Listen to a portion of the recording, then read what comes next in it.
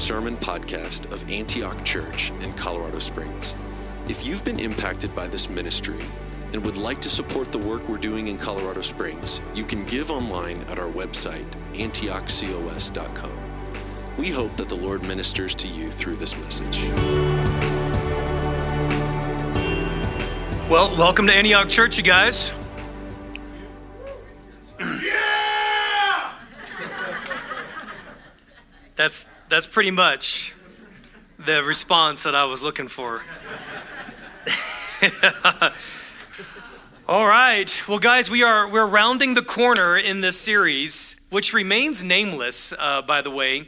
It's kind of funny. Between Jonathan and me, I think that we've named this series about 5 different things over the course of the past 5 months. But the heart and the soul of what we're trying to communicate really is that God has called us to be a community of believers that are drawn together by the goodness and the grace of God, by the presence of the Holy Spirit, and that the way that we treat one another matters. The way that we treat each other matters not only for our individual lives, it matters for the kind of community, the faithful witness of God that He has placed here in the earth. But we also believe that it matters for the sake of the witness of the gospel. In other words, it matters because people who don't believe like we do, people who don't think like we think, people who think that we're absolutely out of our minds, when they see the way that we treat each other, when they see the way that we care about one another, when they see the way that we selflessly live our lives for each other, particularly in crisis, particularly when things are falling apart around us, when the world sees that, there is something that authenticates who God is in the way that we live towards one another.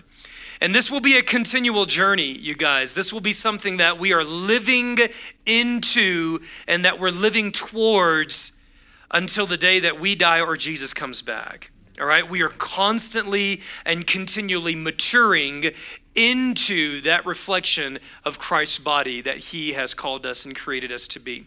So Jonathan, the past 2 weeks, has done an outstanding job, in my opinion, talking about what it means to be people of promise, to be people who are formed by the promise of God and people who live out our promises of commitment and faithfulness to one another. I'm going to wrap up in the next 2 weeks and we're going to talk about hospitality.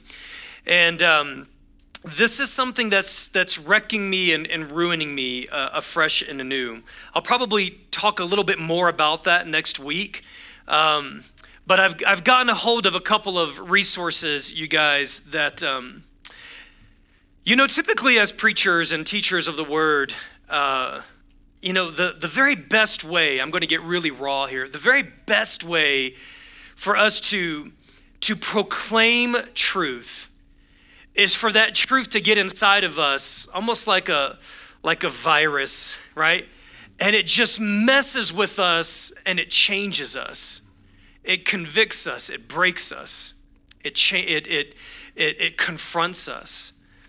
The very best kind of preaching is not where, you just kind of read material and then you regurgitate that material and then you throw it back and you didactically kind of, talk about ideas.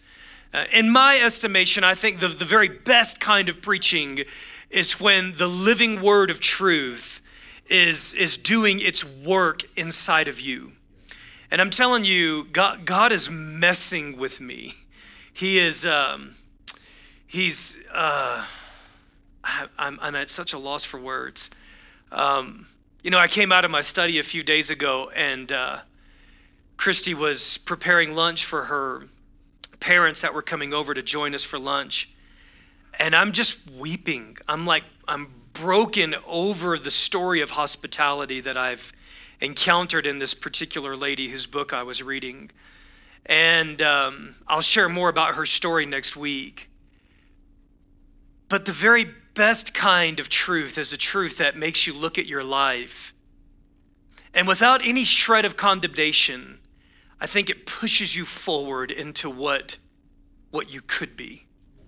It pushes you forward. There's an invitation from God when you touch truth that invites you into part of His character. that invites you into a part of the reason why you and I were created. So today I'm going to do my best to work through talking about the God of hospitality. And we're going to just follow a pattern. It's a pattern that developed, I think, we weren't planning on this pattern to develop, but a pattern has developed where we first look at these pillars of community, and we find that these pillars are actually rooted in the character and in the nature of who God is, which makes sense because all truth begins in God. All principle begins in the unchanging, eternal character of God. And so we've walked through that beginning with the fact that God is the ultimate truth teller. And then we kind of work that through. How does that then affect the way that we live our lives as people who have been called to truth?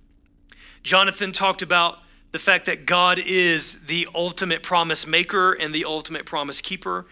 And then from there, we look at that perfect standard. We look at that benchmark and we say, God, now how do I live my life towards that perfect standard of being a promise keeper? So today we're going to keep the pattern going, and we're going to talk about the fact that God is the God of hospitality. Now, I'm going to do something different I typically have never done or don't typically do in teaching and preaching. Because, there's a lot of different ways to preach, a lot of different methods. And one of those is, you unfold points as you go. And you make a point, you explain the point, you go on to the next point. Today, I'm going to throw all the points out there in front of you, and then we're just going to walk through the scriptures. And I want you to look for each of these points in each of the various stories that we're going to read. Some of the stories in the scriptures will have all of the points that I'm going to throw out to you right now. Some of them might just have one, some might have two or three. All right, and here's the points. That when we talk about God being a God of hospitality, as we define hospitality very simply, we're going to make this very, very simple. To walk in hospitality is to generously receive strangers or guests without reward. To generously receive strangers or guests without reward. The actual word for hospitality is the word philoxenia. All right, anybody have any idea? Philoxenia. Philo or philo is the word for love, right? Xenia is the word for stranger, right? Have you heard of the word xenophobia, right? To be a xenophobic means that you have a fear of the stranger. It means that you're against or opposed to someone who is not like you, ethnically, racially, socioeconomically, geographically, you name it, right? But the word for hospitality is the exact opposite of that. It's philoxenia. It means that we have a love for the stranger, a love that is not our own. It's a love that's beyond just kind of human compassion or moral goodwill. It's a love that's birthed from the fact that we were once strangers to God, that we were once enemies of God, that we were estranged, foreigners, aliens, refugees, that we were opposed to God, and yet God generously welcomed us without reward. That God generously and liberally and kindly and patiently opened his heart, made preparation for us, set numerous tables for us, pursued us, welcomed us into relationship with him and his family and his home without expecting anything at all in return. So let's talk about this God of hospitality. Here are the 4 points. Number one, to be a person of hospitality, or what I see in God, let me say it like this. What I see in God as the God of hospitality is, number one, I see pursuit. Number two, I see presence. Number three, I see preparation. And number four, I see provision. Number one, I see presence or pursuit. Number two, I see presence. Number three, I find preparation, that God makes preparation for us in his hospitality towards humanity. And then finally, I see provision. All right, let's walk through this. Let's start with Genesis chapter 3. For those of you guys who are unfamiliar with the Bible at large, and particularly the Genesis story, the word Genesis very simply means beginning. And in Genesis, we find the beginning of many things. We find the beginning of all creation. We find that God reveals himself as creator. We find the beginning of humanity and humanity's story. We find the beginning of Israel. It's the Genesis. It's the beginning of our story at large. And in Genesis chapter 1 and 2, as Aaron referenced this morning, we find that God creates all of the world, that God creates all of humanity, and that, as I said in our gospel declaration, that God creates us good. He creates us in his image. He creates us with a purpose, and he creates us with a blessing. And we took all of that and we said, thank you very much. I think I can do things better my way. And that's what the first man and the first woman did. Essentially, they said, I know that you've given me parameters. I know that you've given me borders. I know that you've given me guidelines. But we really do think that we can make better use of this world and better use of our relationships using our own judgment. That's essentially what happened in the garden. There was a point of decision, and in that point of decision, man and woman chose their way against God's way. And as a result, there were consequences. We find out later that those consequences result in death, a dying physically, emotionally, spiritually, that leads to an ultimate kind of death. Well, in Genesis chapter 3, the story picks up that man and woman are confronted with this decision. They choose against God, and then God goes on a walk, and he goes looking for them. Genesis chapter 3, verse 8, scripture says, when the man and the woman heard the sound of God, Genesis 3:8, heard the sound of God strolling in the garden in the evening breeze, the man and his wife, they hid in the trees in the garden. And they hid from God. And God called to the man, and he said, where are you? And when I look at that, I see the God who pursues.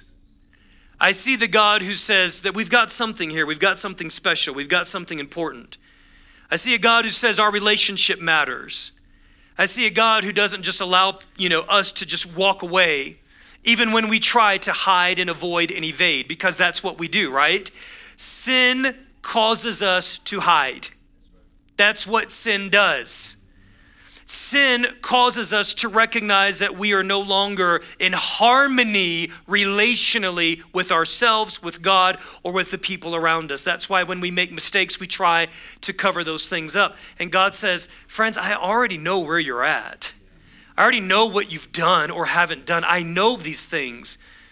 And what sin does, listen, we have to understand, is sin distorts and perverts our perception of who God is. Right? Our sin tells us that God is angry at us and he's going to punish us. But that's not the truth of who God is. God is a God who pursues us. God is a God, it doesn't mean there won't be consequences. It doesn't mean there won't be some form of discipline. But God is saying, listen, out of love, I want to draw near to you in your sin. The very best place for you to be in your sin is to be closer to God than further away from him. Because in isolation, our sin grows and gains power over our lives. So I see the God who pursues, and I see his presence. I see a God who draws near.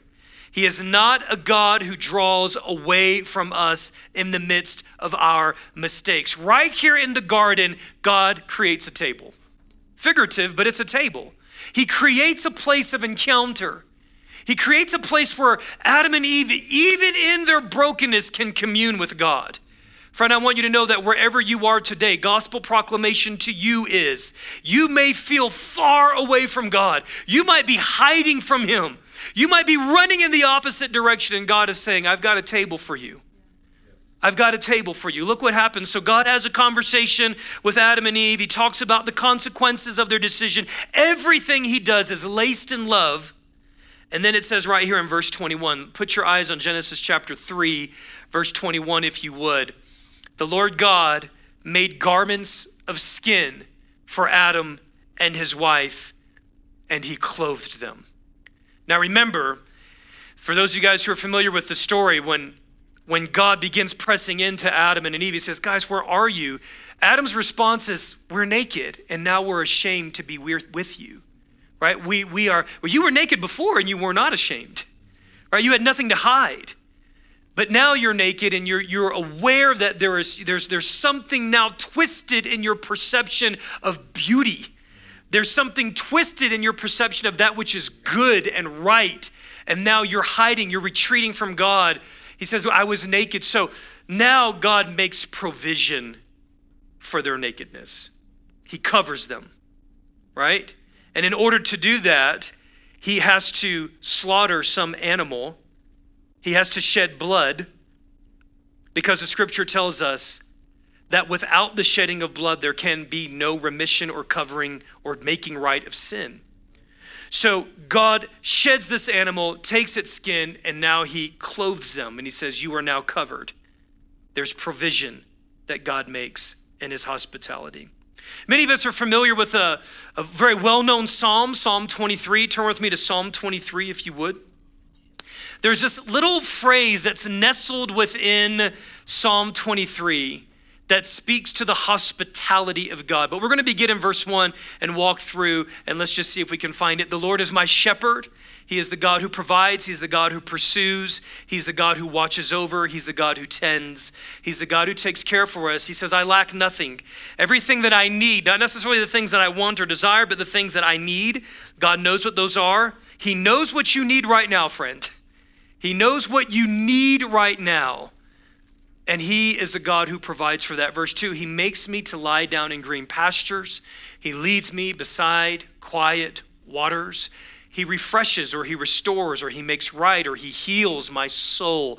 The broken places, the tired places, the frustrated, angry places, the places that are at dis-ease within me. God restores those, and he guides me along the path, the right paths, for his name's sake. Even though I walk through the darkest valley. How many of you guys feel like you're in a dark valley right now? Anybody in this room? Nobody feels like you're in a dark valley? Okay, I'll just be the only one to throw my hand up and say, I feel like I am in a very, very dark valley, all right? But even though I walk through a dark valley, I'm not gonna fear no evil, all right?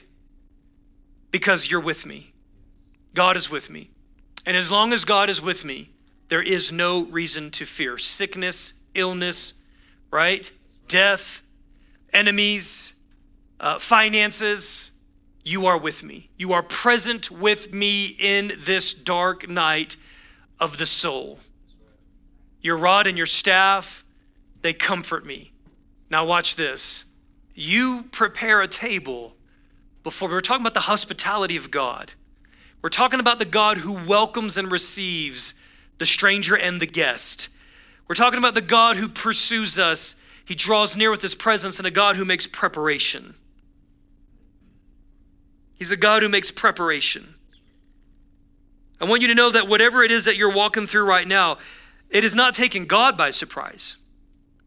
That God has made preparation for where you are. He's made preparation for what you're walking through right now.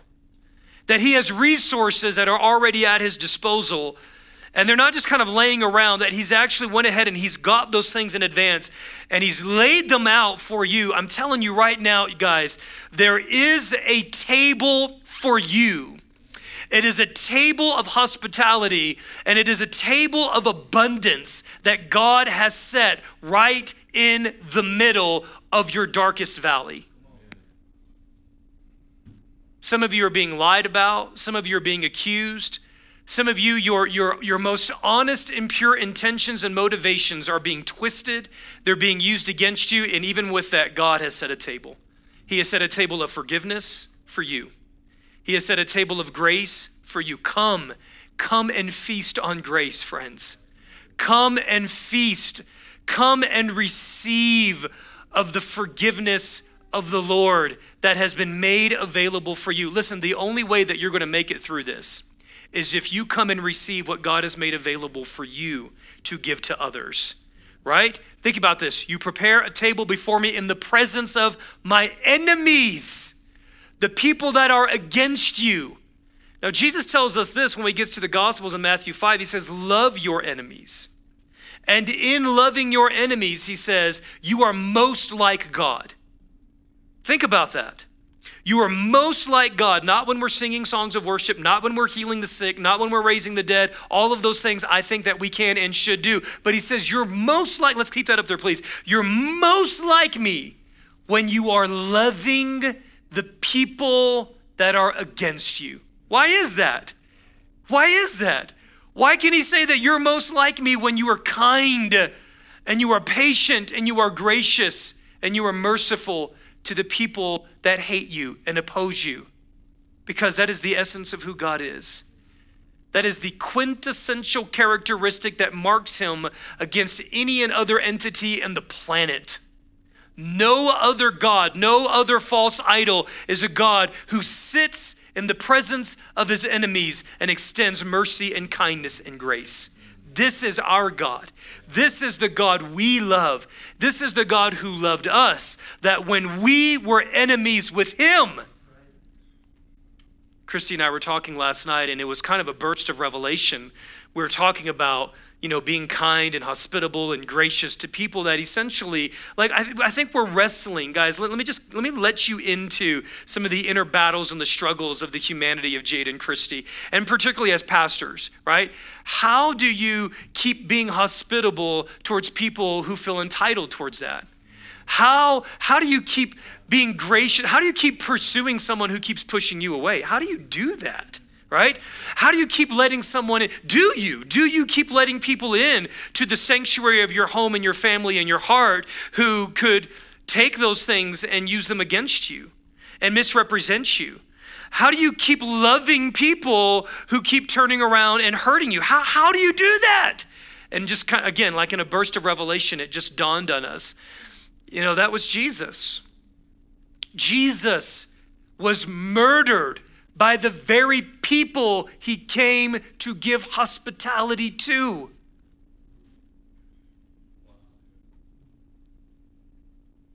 Jesus was betrayed by friends. Jesus came to give his life away. And the very people that he came to host and to love and to extend mercy and kindness are the very ones that crucified him. Guys, we are most like God when we love our enemies. But this is impossible. Friends, this is an impossible task without him, right? This is why in the presence of your enemies, we must receive from the table that he has set for us. There is a table of grace for you. Some of you right now, there are some coworkers that are maligning you. There are some bosses, supervisors, directors that are treating you unjustly. And there is a table. There is a table for you that has wisdom. There is wisdom. You need a wisdom that is beyond yourself, and there is wisdom that is available for you right now in the presence of your enemies. The God of hospitality invites you to come and to receive. Let's look at this next story in Luke chapter 10. Very familiar story for those of you guys who've been in the Christian faith for some time. Luke chapter 10, verse 25 through 37. This is a story that we endearingly call the Good Samaritan, the parable of the Good Samaritan. And as you read this story, if you are anything like me, hopefully not, but let me just say, I have always read this story and I've kind of put myself in the place of the Good Samaritan, like, oh yeah, that's the kind of guy that I want to be. He's, that's the challenge. He's confronting me. Guys, the story of the Good Samaritan is a story of Jesus. Every hero in Scripture is always Jesus. Jesus is always the hero. So anytime we see any good quality or character, it's always a prophetic picture of who Jesus is. It's pointing to the reality of who Jesus is. Look at right here, chapter 10, verse 25. On one occasion, an expert in the law stood up to test Jesus. Teacher, he asked, what must I do to inherit eternal life? What is written in the law? Jesus replied, how do you read it? And he answered, love the Lord your God with all your heart, with all your soul, with all your strength, with all your mind, and love your neighbor as yourself. It's almost like he had this, this rhythm, this cadence, like, I know this is what they taught me. I know exactly what the answer is. Good, you got it. Well done. You may go, right? Do it. Like do the scripture that you've memorized and you'll live, right? So then, like he could have been off the hook. He says, but he wanted to justify himself. So he asked Jesus, well, who is my neighbor? exactly, right? In reply, Jesus said, well, a man was going down from Jerusalem to Jericho when he was attacked by robbers. They stripped him of his clothes. Like a running theme here. They beat him and they went away, leaving him half dead. A priest happened to be going down the same road, and when he saw the man, he passed by on the other side. So too, a Levite, when he came to the place and saw him, passed by on the other side. But a Samaritan, as he traveled, came where the man was. And when he saw him, he had compassion for him. When he saw him, hospitality begins with seeing. You just let that settle in for a second? Hospitality begins with seeing. Welcoming the stranger begins with seeing the stranger. Receiving the guest begins with seeing the guest. Seeing with eyes that are beyond our own. That's one of the reasons why, guys, everything we do around here has some level of purpose and intention to it. So when we say, look around and see the people that are in this room, what are we doing? We're inviting you to participate and partner with the Holy Spirit. Lord, is there someone that is in my spiritual family that you're calling me to tend to? We have to practice seeing. God, the God of hospitality is the God who sees. He is the God who sees. Do you remember in the Old Testament, there was a story about a girl named Hagar? Hagar was Abraham and Sarah's servant. And Hagar was kind of like volunteered for this mission that she didn't want to be a part of, to have relationship with her master because Sarah couldn't have children. So Hagar is invited into relations with Abram. She has a child. And then Abraham and Sarah conceive. And as soon as she conceives, Sarah turns on Hagar and says, you got to get rid of this lady. You got to send this lady away. So here's this lady who started off as a servant, who is forced to have sex with her master and she doesn't want to. She bears a child. She's raising her child, and overnight she finds herself a single mom. And she's wandering around in the desert ready to die. And God shows up and he says this. He says, I see you. Hospitality begins with seeing. There's another story in Exodus where the children of Israel are slaves in a country not their own.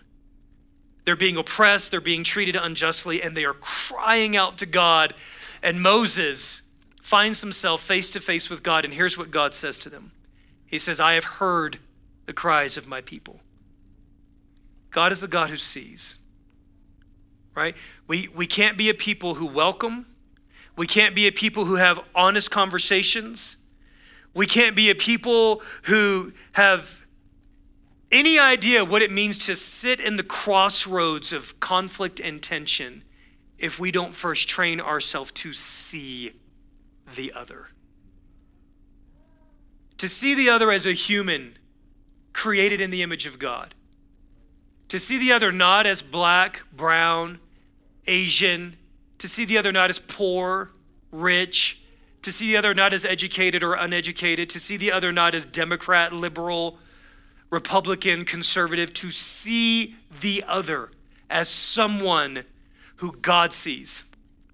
That's where hospitality begins. It begins with seeing. And so it says, the Good Samaritan, when he saw him, he had pity on him. He had compassion. Compassion begins with seeing with the eyes of God. And then it says right here, look what happens. Look what follows, right? As a result of him seeing him. Verse 34, he went to him. He bandaged his wounds. He poured on oil and wine. He put the man on his donkey. I was thinking about that. Have you ever lifted a lifeless human being? This dude, hospitality requires energy and strength. It will cost you. There's nothing romantic about hospitality. Like, the only thing romantic about hospitality is Chick-fil-A and My Pleasure. Like, that's it. Like, put that aside, and hospitality will cost you. You will be taken advantage of. It is dangerous. It is difficult. It is tiring, right? To go home after a long day work and clean up your house and cook a meal, most of which people sometimes maybe they'll eat, sometimes they won't. I have labored over meals before, and people, like kids, not even eat them, throw the food away, not clean up afterwards, not say thank you. There's nothing romantic about hospitality. It's hard work, but we don't do it.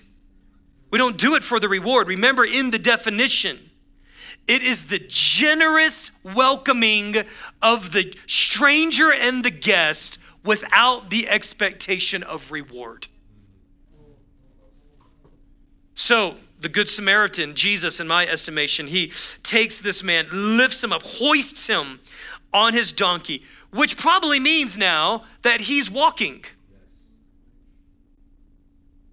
So this man who he doesn't know, he has no emotional, intimate, relational connection with, who, by the way, is a racial enemy. Like, listen, if we're going to translate this to nowadays, this would be a black man who goes to a white man.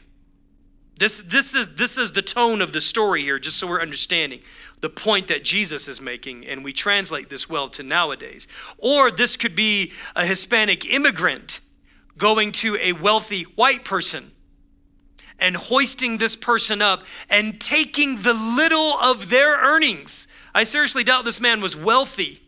And he goes and he says, care for this man, and whatever it costs while I'm away, I will take care of it.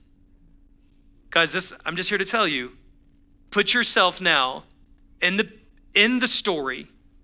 You're not the Good Samaritan.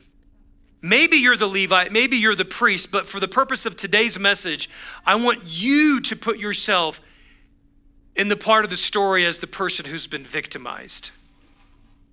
You're the one who's been robbed. You're the one who was traveling along life. This is what the scripture tells us. He was going along his own way. He woke up that morning expecting it to be a good day, and unjustly life happened to him. Couldn't control it, couldn't fight against it. A true victim in the truest sense of the definition of the word. He was overpowered, he was overtaken. He got a report that he wasn't expecting. He was left to die. It's what the scripture tells us. He was beaten, he was stripped. His security was taken from him. His life was taken from him. And he was left alone, isolated. And a stranger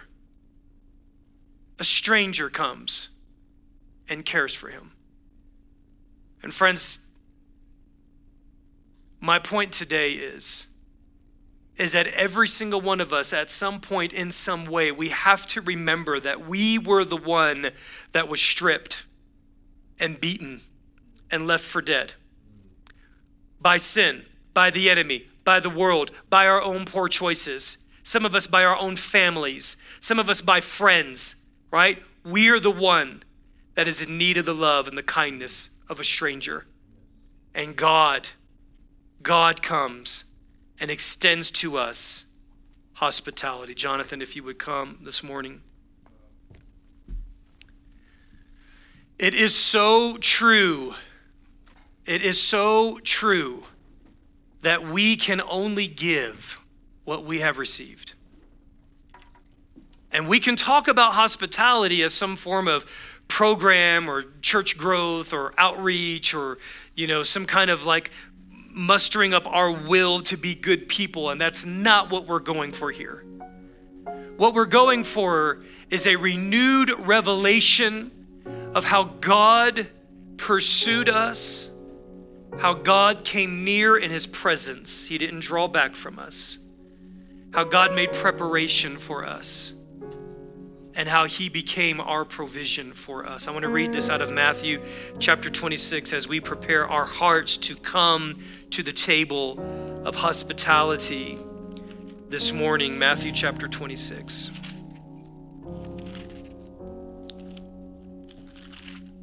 As you prepare your heart to come and receive of the kindness of the Lord, let's look at verse 17. On the first day of the festival of unleavened bread, the disciples came to Jesus and they asked, "What do you want us to make? Where do you want us to make preparation for you to eat the Passover?" And he replied, "Go into the city to a certain man and tell him, the teacher says, my time is near. I am going to celebrate the Passover with my friends at your house." So the disciples did as Jesus had directed them, and they prepared the Passover. When evening came, Jesus was reclining at the table. His presence was tending to the 12. And while they were eating, he said, "Truly, I tell you, one of you will betray me." And they were very sad, and they began to say, one after the other, "Surely you don't mean me, Lord." And Jesus replied, "The one who has dipped his hand into the bowl with me will betray me. The Son of Man will go just as is written about him. But woe to that man who betrays the Son of Man. It would be better for him if he had not been born." And then Judas, the one who would betray him, said, "Surely you don't mean me, Rabbi." And Jesus answered, "You've said so." And while they were eating, Jesus took bread, and when he had given thanks, he broke it, and he gave it to his disciples. And he said, "Take and eat liberally, generously, freely. I'm giving to you my very best. This is my body." And then he took a cup, and he had given thanks, and he gave it to them, and he said, "Drink from it, all of you, for this is my blood of the covenant, which is poured out for many for the forgiveness of sins." Friends, let's stand together. I know that this is not the feast that Jesus had for his disciples. I know that in the natural, this is not tasty and it's not filling. But I also know that in the right spirit, in the right heart, and the right attitude as we approach this, that we touch the hospitality of God. The God who pursues, the God whose presence always draws near, the God who has made preparation for our gravest mistakes, and the God who gives provision. So friends, today, let us receive of the unlimited kindness of God. I welcome you today to the table of the Lord. Let's take and let's eat together. Thank you for listening to the Antioch Church Sermon of the Week. For more information about us, visit antiochcos.com.